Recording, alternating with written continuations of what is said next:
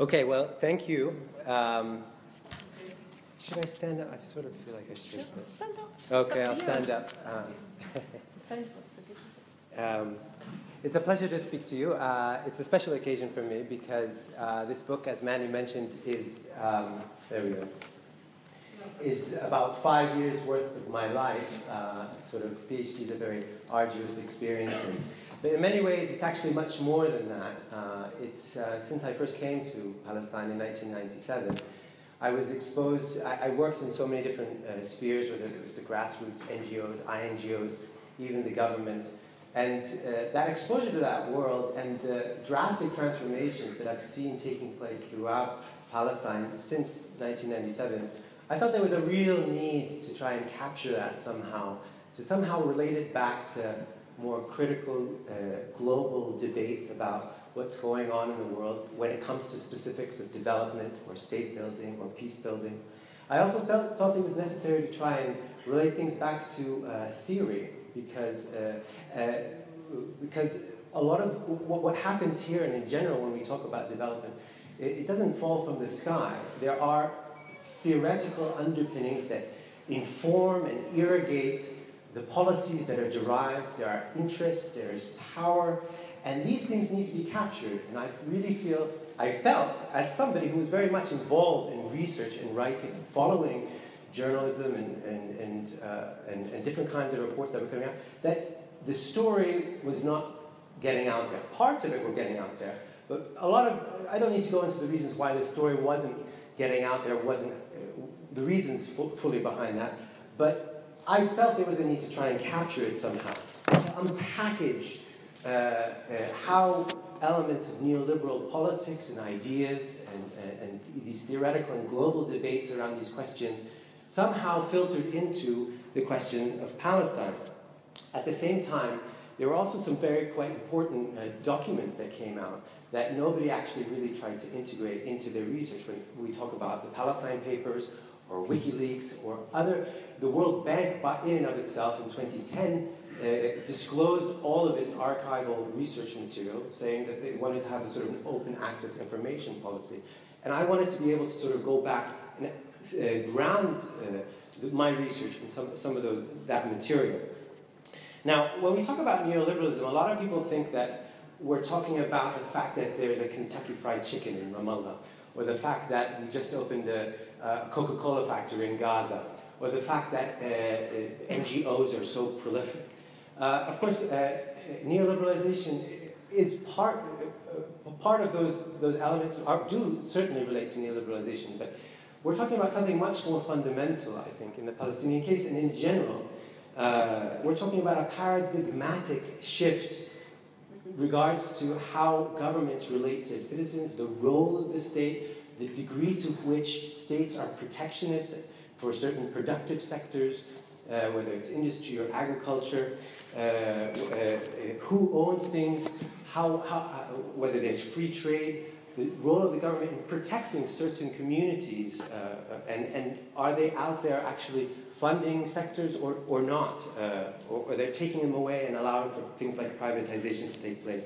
So now, of course, neoliberalism has gotten a bad rap lately, and I think for good reasons. Ever since 2007 and the financial collapse of much of the global economy, and now the blowback that is taking place in places like the United States and Europe, and that has been taking place for the last 10 years,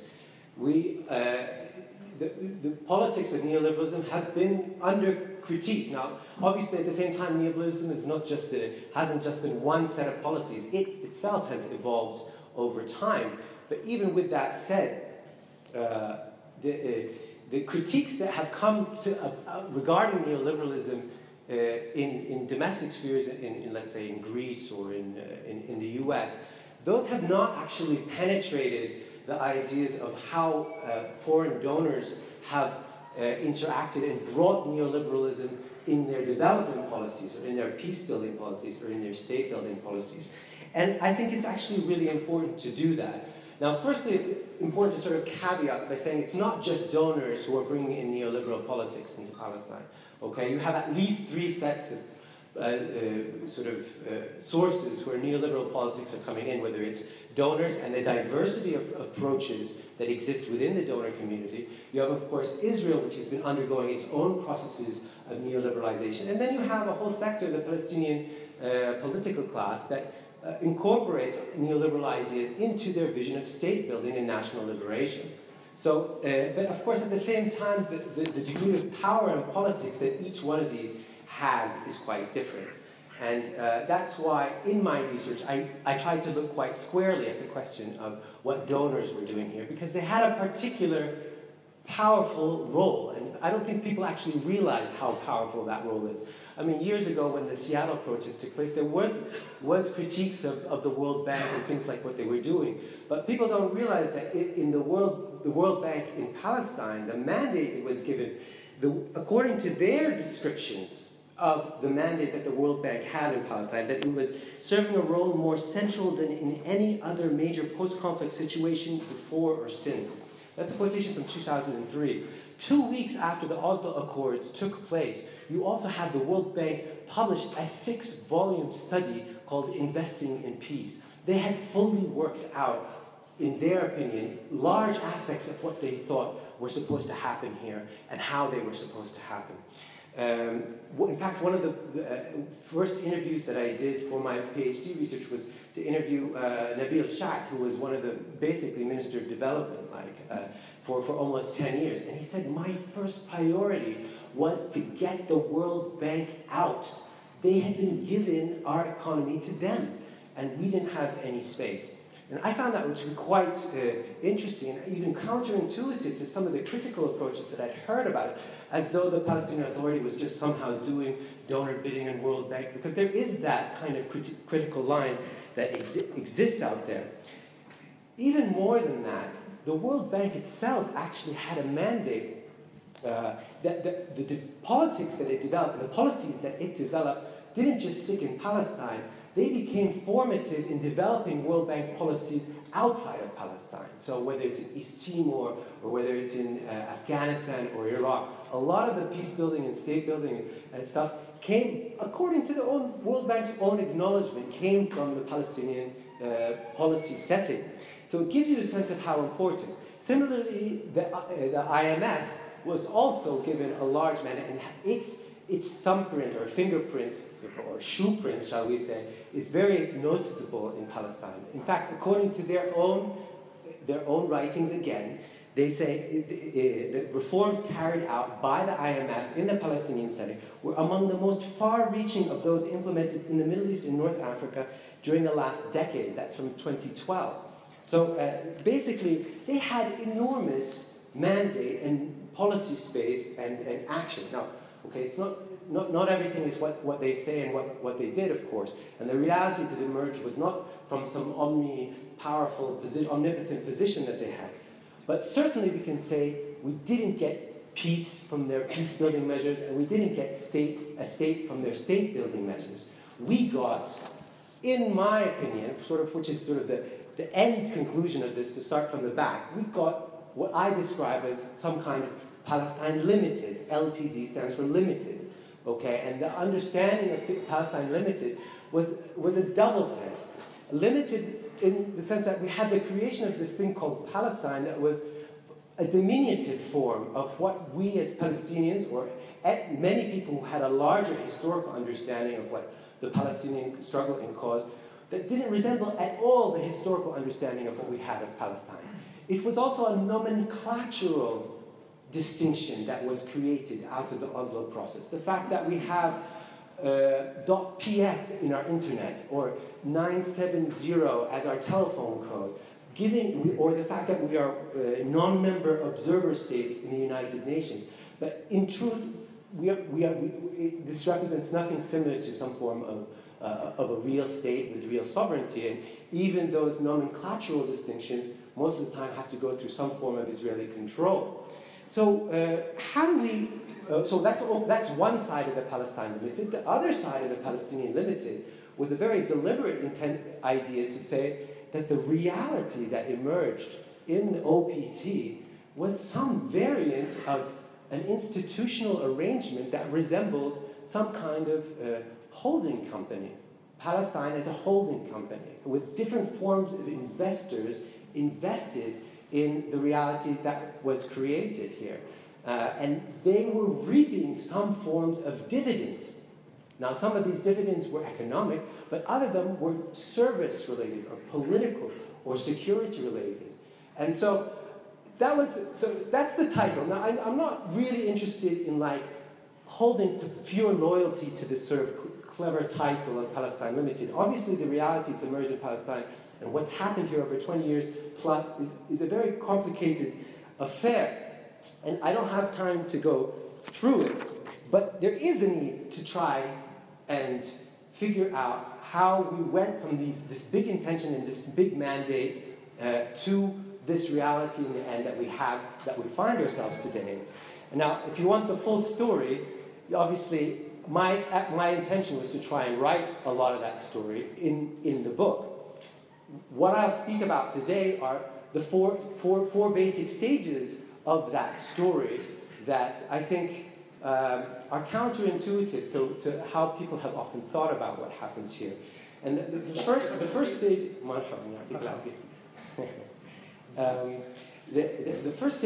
first stage of it is, of course, the planning stage of it, which nobody talks about.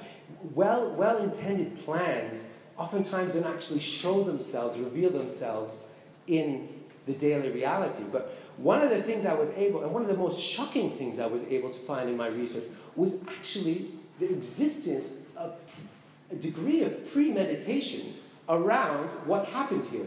Now, what do I mean? I mean, very specifically, that the American government used forms of game theory and political economy analysis to try and predetermine how they could predetermine the winners and losers of the interim phase of the Oslo plan from 93 to what ended up being 2000. And in fact, a lot of people can say what happened in Oslo, it was unpredictable, or there was the Rabin assassinations and this suicide bombing.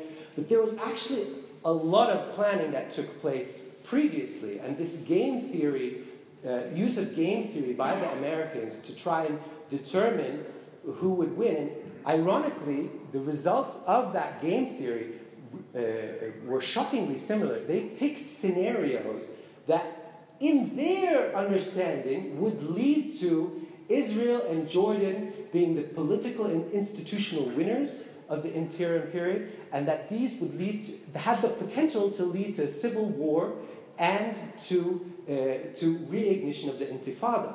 And this is from a document from May 1993, basically at the exact same time when the Oslo Accords are happening in Oslo, and the Americans are getting daily updated as to the progress of what's happening. This is, if you read the biographical accounts of many of the people who were involved in this, we know it was happening. The back room of Oslo was actually being daily updated with the American embassy. Then you have, and at the same time, they're game theorying, seeing how once they knew the concessions that the Palestinians were giving, they found ways to try and predetermine who would win. And they picked the least democratic scenario to take place, and that Israel and Jordan would be the winners of this. And later on, we see the re-eruption of the Intifada taking place. We do see a form of a civil war developing. So not to prescribe full linearity, but certainly to find disclosure of a sense of a real sense of planning on behalf of the big guys and the big guys that matter, okay? The United States, who was actually controlling the political process of what was going on here. Then, of course, you have the peace-building stage. Now, peace-building was incorporated as an independent track to the Oslo process.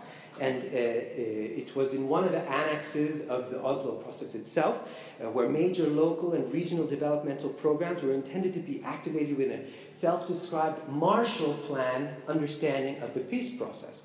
Okay, so basically they were trying to encourage international investment, to encourage local, regional, and interregional trade, feasibility studies for free trade zones, etc. This was the neoliberal sort of NAFTA-type initial understanding plan of the Oslo, and it was very reflective of that sort of NAFTA-type approach at the time. Hello? Is it gone off? Hello? Hello? Okay. So with the intention that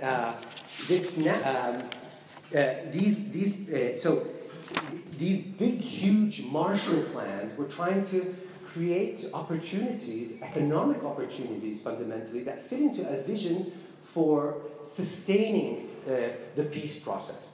Now, before I get into the details of the things, I just want to go through so we had planning, we had peace building, then we had a major reform period, the period 2000 to 2004. This is the period when we had, as I described, the IMF said we had the most comprehensive reforms in the entire Middle East to take place. And then, of course, we had a state building phase to take place, where supposedly the institutions of a Palestinian state were being created. And in fact, in 2012, the IMF gave the stamp of approval saying that we actually have official state building. Now, of course, we didn't get the state. Now, before we go into the details of each one of these things, I've gone into planning, I'm not really actually going to say much more about it, but there was a sense of continuity that united the approach of all these phases, and it remains today as a salient framework of how a lot of the donors go out and approach their work today. And I think it's captured by a quotation by Nigel Roberts, who was the World Bank country director today, who for many years here, excuse me. And in 2005, he said the following. He said, "A strong Palestinian economy delivering growth and above all jobs is a vital part of a beneficial political process.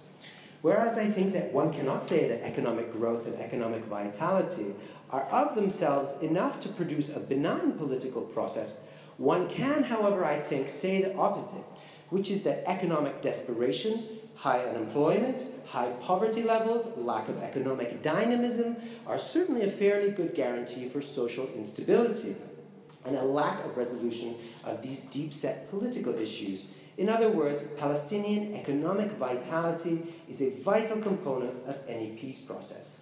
So this, you hear it all over the place, both in Palestine and around the world. But it does not come from, it comes from a certain set of logic, okay? Donors' interventions were designed to enhance the possibility for economic development, facilitate private sector-led growth, generate employment, raise the GDP, unleashing some form of peaceful impetus that would lead to a peace dividend, what they called a peace dividend, and some form of trickle-down economics a la peace dividend would lead through based upon the pre-assumption that they're rational, self-maximizing individuals, would lead to peace. This is actually could sustain. Even if the issues were political, these could do a great service to mitigating the potential for the conflict to return to violent conflict. Now, this larger fundamental neoliberal idea, because this is how you see how it goes, it fundamentally became an argument for private sector-led growth in a context like Palestine, okay, and that this would activate peace building, and today's state building, it still incorporates a strong ingredient of private sector-led growth. But it was based upon ideas that were salient at the time and that were theorized by the World Bank, by one of the heads of research there named Paul Collier, who basically, in the post-Cold War era, came up with what's called the greed theory of conflict. Now, there are many debates about what causes conflict, but basically he analyzed over 110 different case studies of conflict that were in the post-Cold War era, which were known as intrastate wars. And he economically modeled them using econometric analysis and basically said, political grievance, it's really much more about greed. It's really about the economic opportunities of conflict, and this is why the answer to it is creating incentives, changing the incentives around conflict so that we can get peace out of it. And so conflicts are far more likely to be caused by economic opportunities than by grievance. That's an actual quotation by Collier. And the answer to it is to have governance templates, trade preferences, strategies which squeeze the finances of rebel groups, and military interventions which somehow could be put together to sort of cook together the possibility for peace. Central to the argument, of course, was private sector-led growth, and that this could be the dynamo for promoting peace. And that what would create the peace dividend. Now, of course, there's a lot has happened to them, but in truth, this was a big lie. It was a big lie, and in the most important elements of it, they understood it was a lie. But in the Palestinian context, it was particular, because they thought that with a series of technical and economic fixes, they could somehow make invisible the very sticky political problems that existed here. And a large part of what I look at in the book is trying to break down why this was a lie. Now, because it was not the theoretical, the basis of these ideas did not play out in reality, and there was a lot of inbuilt in contradiction that the donors themselves actually knew about. So one of the contradictions to the peace-building formula was that this was, of course, not a post-conflict setting. These ideas were for post-conflict settings, and this was not a post-conflict setting. The Oslo Accords kicked the most important political questions to final status. So the interim period, where all this peace-building and economic opportunities, blah, blah, blah, was taking place in an unresolved conflict, okay? This gave them a kind of sense that they were part of gerrymandering or biasing the interests that were being promoted in the interim period by these things for influencing the future outcomes, okay? What I mean is, fundamentally, basically, the prioritization of Israeli security over Palestinian security in the interim period, donor silence over Israeli settlement expansion, their acceptance of a secretly negotiated deal to begin with, their privileging of a preferred partnership with the Fatah Party, their preference for big international, expatriate capitalists at the expense of the majority, 95% of the Palestinian actors being small and medium economic actors, plans to reduce refugee entitlement, all these forms of activity, inactivity, and bias by donors and international finance institutions in the OPT during the Oslo Accords carried out beneath the mantle of peace building were effectively read as attempts to prepare the ground or stack the deck in favor of certain positions with respect to final status negotiations. In effect, by Palestinians, they were read as the international equivalent of what Israel was doing. Before negotiations, putting chips on the table, on the ground, that would predetermine the status of certain areas.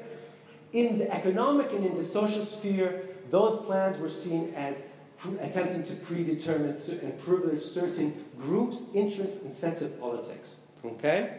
So that was one set of contradictions.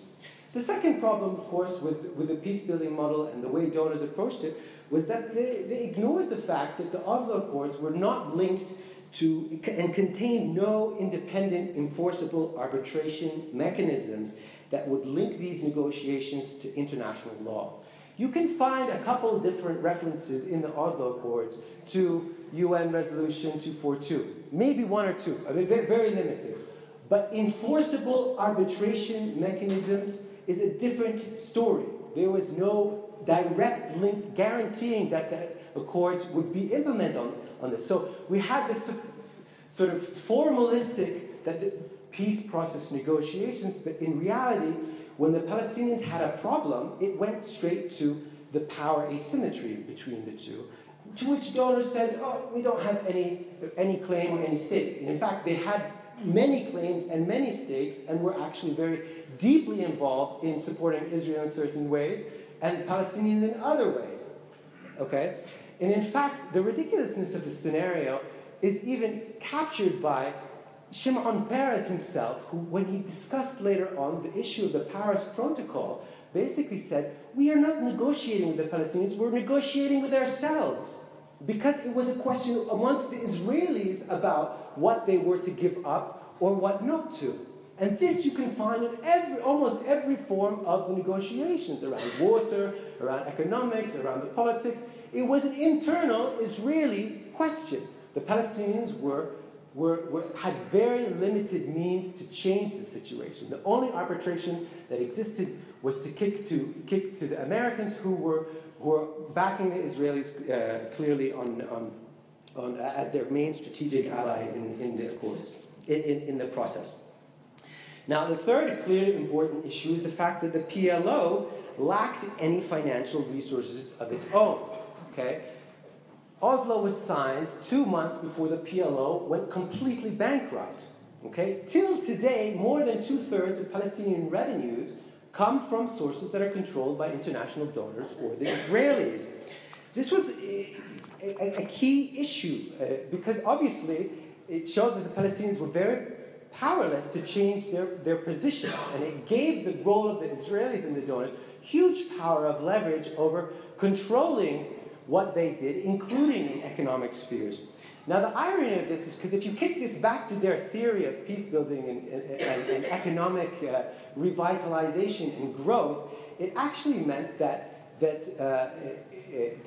Israelis and the donors had the first say on what would or wouldn't go. So if you look at neoliberalism in its pure theoretical format in terms of structural adjustment programs and the Washington Consensus, which I don't know if you know, but basically John Williamson, who was at the World Bank, described 10 major policy things that basically came to be known as the Washington Consensus. And they are, free trade and austerity programs and budget, floating exchange rates, 10 different major policy things that every government should be doing to try and create economic growth.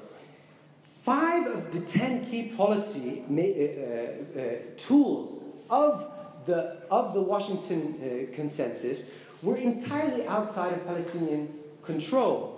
3 more, privatization, competition, and property rights, were also seen to be inhibited because of Israeli potential to intervene on them. The Palestinians only had 2 of the 10 major neoliberal policy tools at their ability to control, because they didn't control monetary policy, they didn't control trade policy. So it was kind of a joke to speak of a form of neoliberal economic development when Palestinians didn't even control most of the tools at their disposal to be able to implement them. So there was a kind of a willful blindness on behalf of donors to actually go along with the theater that this was actually, the Palestinians really had economic opportunities before them. Now, of course, when it comes, the central mechanism of neoliberalism is the private sector and markets. But what kind of markets do we have in Palestine? I mean, all the neoclassical economic understandings which form the basis of neoliberal economics, the majority of it, based on these perfectly operating market conditions, which you don't have at all in Palestine in any respect. You had closure, and you didn't just have closure from the mid-90s, you had closure from the early 90s, okay? That means there was no market. There was a predetermined set of understandings of who would open and close in a closure regime and who would benefit and who would not benefit. So, and if you're a capitalist, and if your model of development and of peace building is around capitalism, then you would stay the hell away from Palestine, because closure has nothing to do with free movement of goods and people and predictability, which capitalism needs and which economic, benefit supposedly needs. That's just talking about the market side of things. We also can't be blind to ignore the fact that Israel had preset economic understandings of the way it was approaching the Palestinians. It was not willy-nilly what was happening. If you look at Sarah Roy, who is the preeminent economist on development of the OPT, she describes the situation of the Palestinian territories as one of de-development. Not underdevelopment, de-development, which means there's a political incentive to break down the possibility of development taking place. She describes it as the negation of rational structural transformation, integration, and synthesis, where economic relations and linkage systems become and then remain unassembled and disparate, thereby obviating any organic, congruous, and logical arrangement of the economy or of its constituent parts. That's what Israel had been doing to the OPT. So there was no nucleus of some Palestinian economy that was being created. It was a dismembered economy. And then you had closure. So the myth of free market capitalism or peace building being able to be created here was precisely that, a myth. Fourth, you had, in addition to the economic incentive, economic Israeli ideas around what they were doing with the OPT, they had clear political objectives and policies vis-a-vis the occupied territories. And this, has a long history to it since 1967, but in a nutshell, in 1967, the Israelis came and they occupied the occupied territories. There were 1 million Palestinians in these lands. They did not flee. They remained in place because of the historical memory of 1948. The Israelis were in a predicament. What do? If we give these people the citizenship, it will erode the Jewish character of the state. If we don't give them citizenship, it will erode the democratic character of our state. So the plan that was conceived that we need some form of autonomy or self-governance, some third party that would be able to play this intermediary role. But this intermediary role could not be the basis for the nucleus, economic or political, of a new state.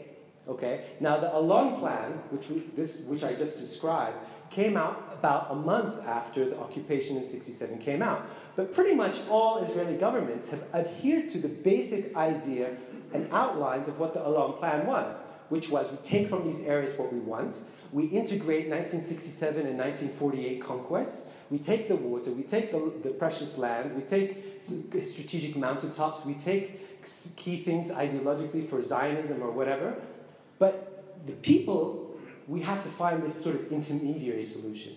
So what I'm arguing here is fundamentally that donors, and whether it was willful or not willful, but were blind to the fact that there was an ongoing Israeli interest and plan for an autonomy scenario to be created. Okay, the initial plan was for Jordan to play that role, but even Alon himself had conceived of the possibility of the PLO playing this role of autonomy, basically.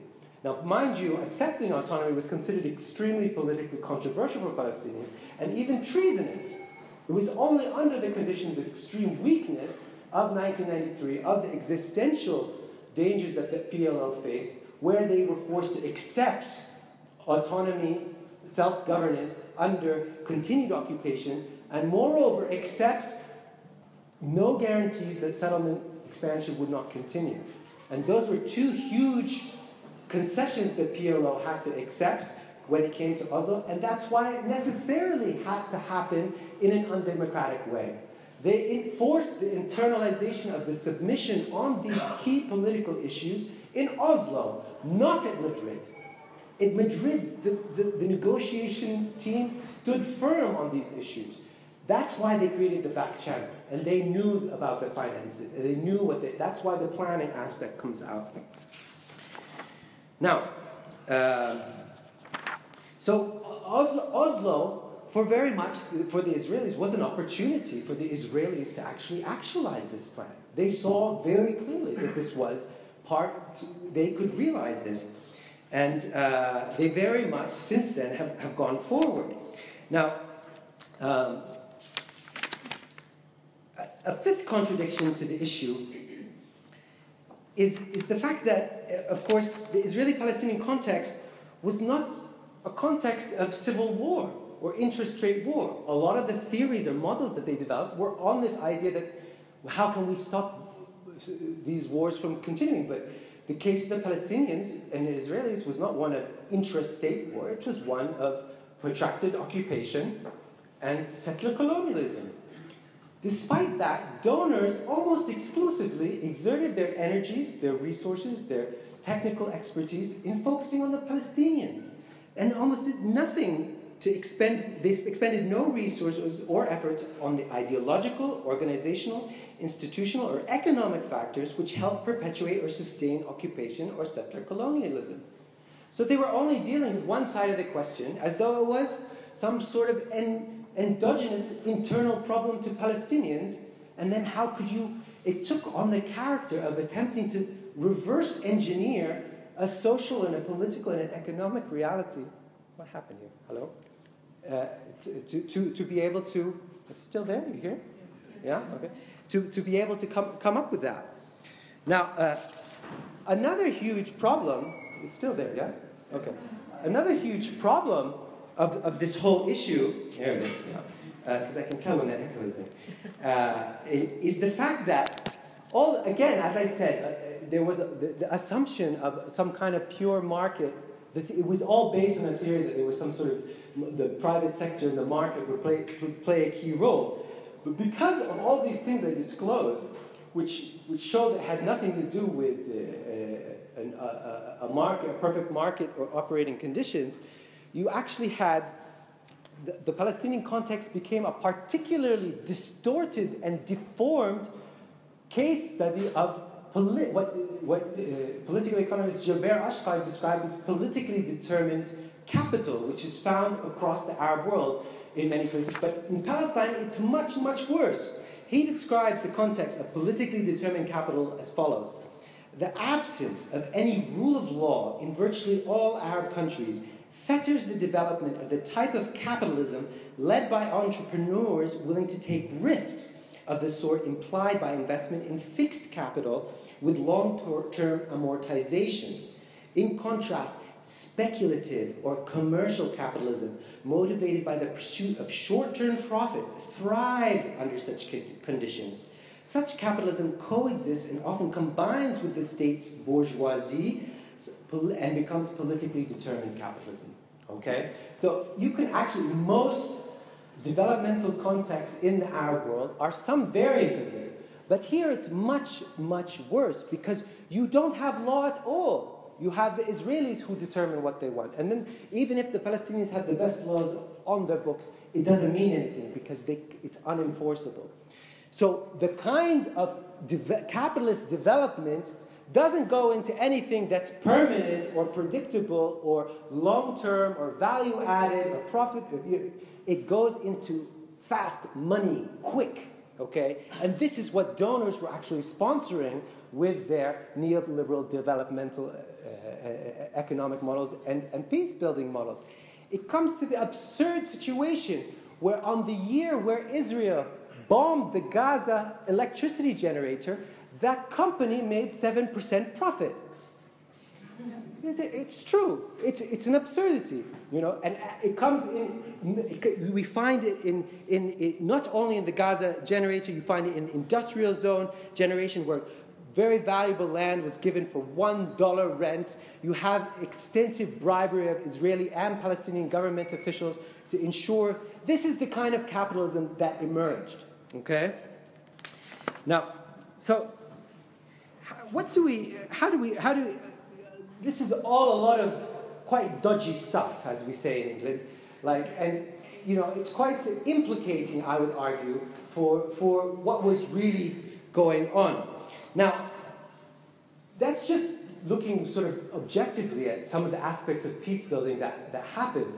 But if we look a little deeper into the story, we also know other aspects of it. The fact that the Oslo Accords had a heavy concentration on the issue of securitization, ensuring Israeli security. And you have that famous quotation of Yitzhak Rabin less than a week before the Oslo Accords were signed, where he says the Palestinians will be better at it than we are. And he means ensuring Israeli security. They can do it without going to the Supreme Court and without going to Beit Salem, okay? Meaning this was supposed to be outsourcing of Israeli security efforts, okay? So it's well known, this is well discussed. It's only part of the story, but it's a very important quotation because it begins to say, okay, so what's going on here? This is a lot more than, this is some form of policing arrangement. In fact, 2/3 of the Oslo Accords were just focused on the security dimension. It's well known.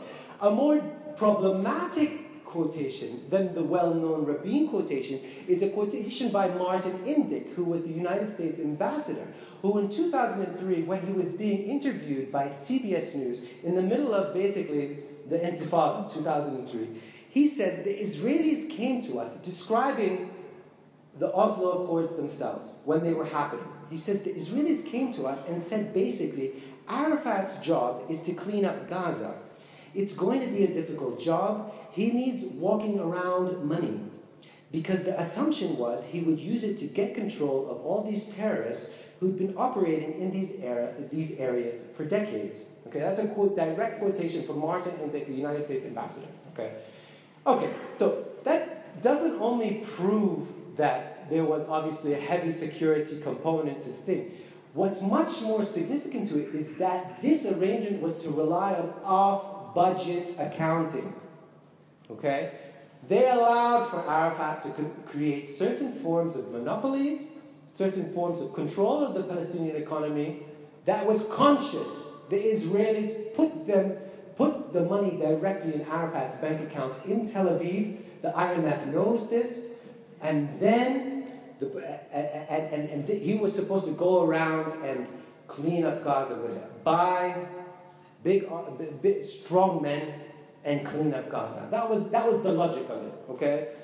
And he did that. He bought up the basis of, the Fatah movement in Gaza and the West Bank to be his strong arms on the ground. That's what he was asked to do.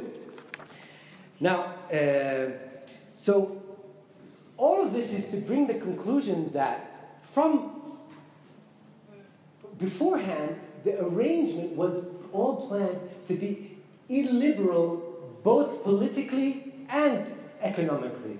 It was not a democratic or liberal peace arrangement where we're supposed to have democracy and free market capitalism, which was how they were claiming, donors were claiming this entire thing was. It was actually intended to be the exact opposite. That it was supposed to be illiberal politically and illiberal economically. So now, of course, this situation exploded, and it led to Camp David, the failed Camp David negotiations, and then the eruption of the Second Intifada, or Al-Aqsa Intifada. Donors had the opportunity at that moment to reconsider, to say, look, maybe we could be more fair, maybe we could do things in a different way.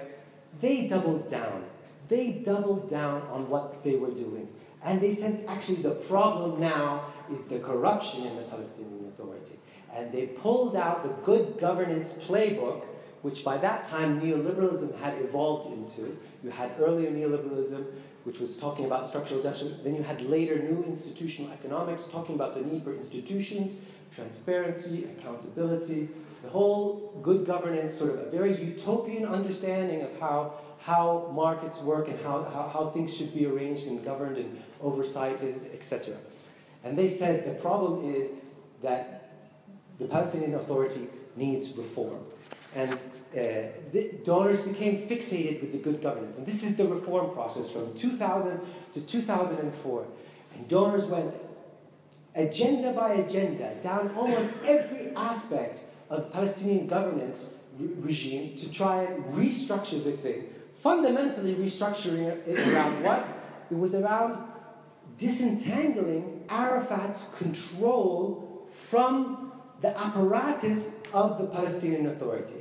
Here is the irony. Arafat was the only person able to create the Palestinian Authority under those political conditions. It was considered treason when he did it. And he had to reverse steps and say, look, trust me, use my charisma, we've got this, it's not just a surrender, we're okay, I'm here. What happened was they pulled the good governance agenda, said he's corrupt, used the reform card on everything, from creating a prime minister's position to having him disclose all forms of, in all the investments, to changing the basic law to make sure that free trade is a part of the Palestinian, to have the IMF audit almost every section of government. They cleaned the Palestinian Authority's clock, and they ensured that Arafat would be isolated from the institution and the apparatus that only he could create. And once he agreed to all those reforms, then he died. Okay? And that's a key time frame of what happened there. Okay? George Bush gave the green light to the political elimination of Arafat in 2002 when he said, we have to have new leaders. Palestinians have to come out with new leaders. He made a famous speech on the White House lawn. But the World Bank and the IMF did the institutional and economic work of killing Arafat institutionally. And once he did that, and ironically, him doing that is very important, actually, because it laid a path for the future succession after him, that there wouldn't be a fight over how the future movement would operate. Then he died under mysterious conditions. Okay? So this is also, we have 5 minutes to go? Okay. So this is, I think, one of the most important, amongst one of the important conclusions of this thing. Now, then of course, after having promoted democracy and the good governance regime, then what did they do? Everything was based on theory for them. Then when they thought, they supported elections for the new successor of the Palestinian Authority. And when the elections came up, and when Hamas won, they throw the whole good governance book out the window. They went back to the exact same things that they claimed were wrong with the Arafat regime. Namely, that he controlled direct finances.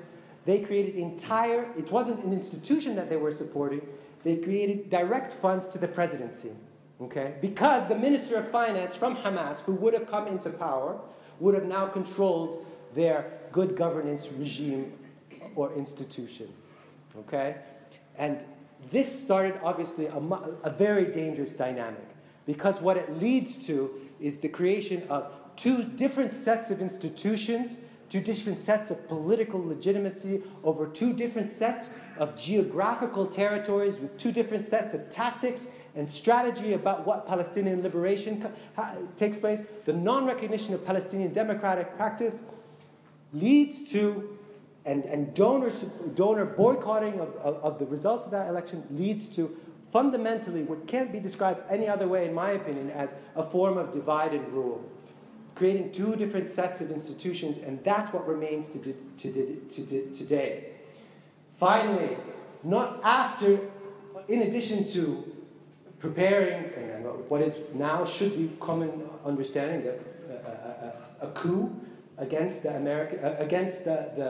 attempted coup against the Hamas government. If you look at David Rose's article in Vanity Fair from 2008, where he has quotations from the United States chief Middle East under Cheney policy advisor, basically saying it wasn't a coup against Fatah, it was a coup against Hamas that was prevented.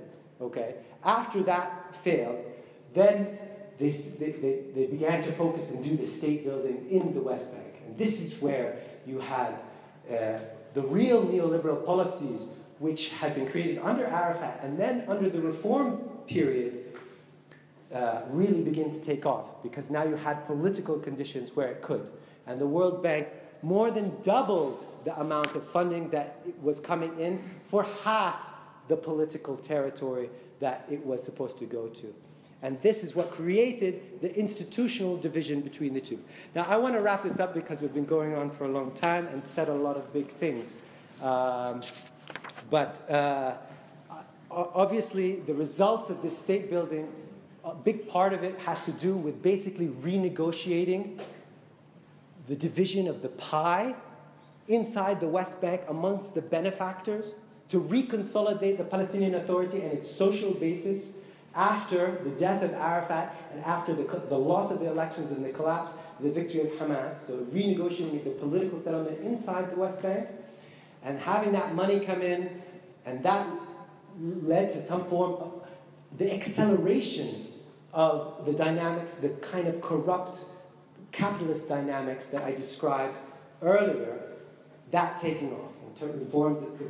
So we have, the overall debt climbing from 1.63 billion in 2007 to 5.8 billion. You have consumptive debt increasing 890%.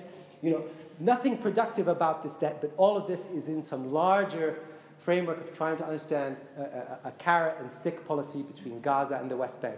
And all it did was it created even more explosive conditions in the West Bank today. It didn't solve anything. You just got the destruction of, not just, I don't want to minimize or simplify, but you got another intifada coming out of it and no major political solution.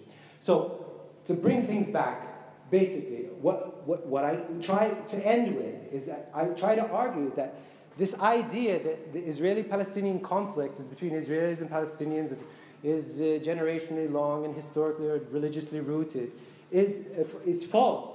At this stage, international donors and their role here is constitutive of the conflict. They cannot play as though they are biased outsiders. They play key roles in what happens today, in things that mean in relation to what it means for Palestinian democracy, Palestinian institutional building, and certainly Palestinian rights. And that needs to not just be interrogated, but I would also argue it needs to be held accountable. But first, part of doing that is actually learning about it and developing a real sense of understanding of the complexity of this. Because also what happens in Palestine is not unique, but at the same time, what happens here is particularly laboratorial because you have almost unique conditions here that don't exist anywhere else. So I'll stop there because I said a lot, but I hope I opened some interesting questions. Thank you.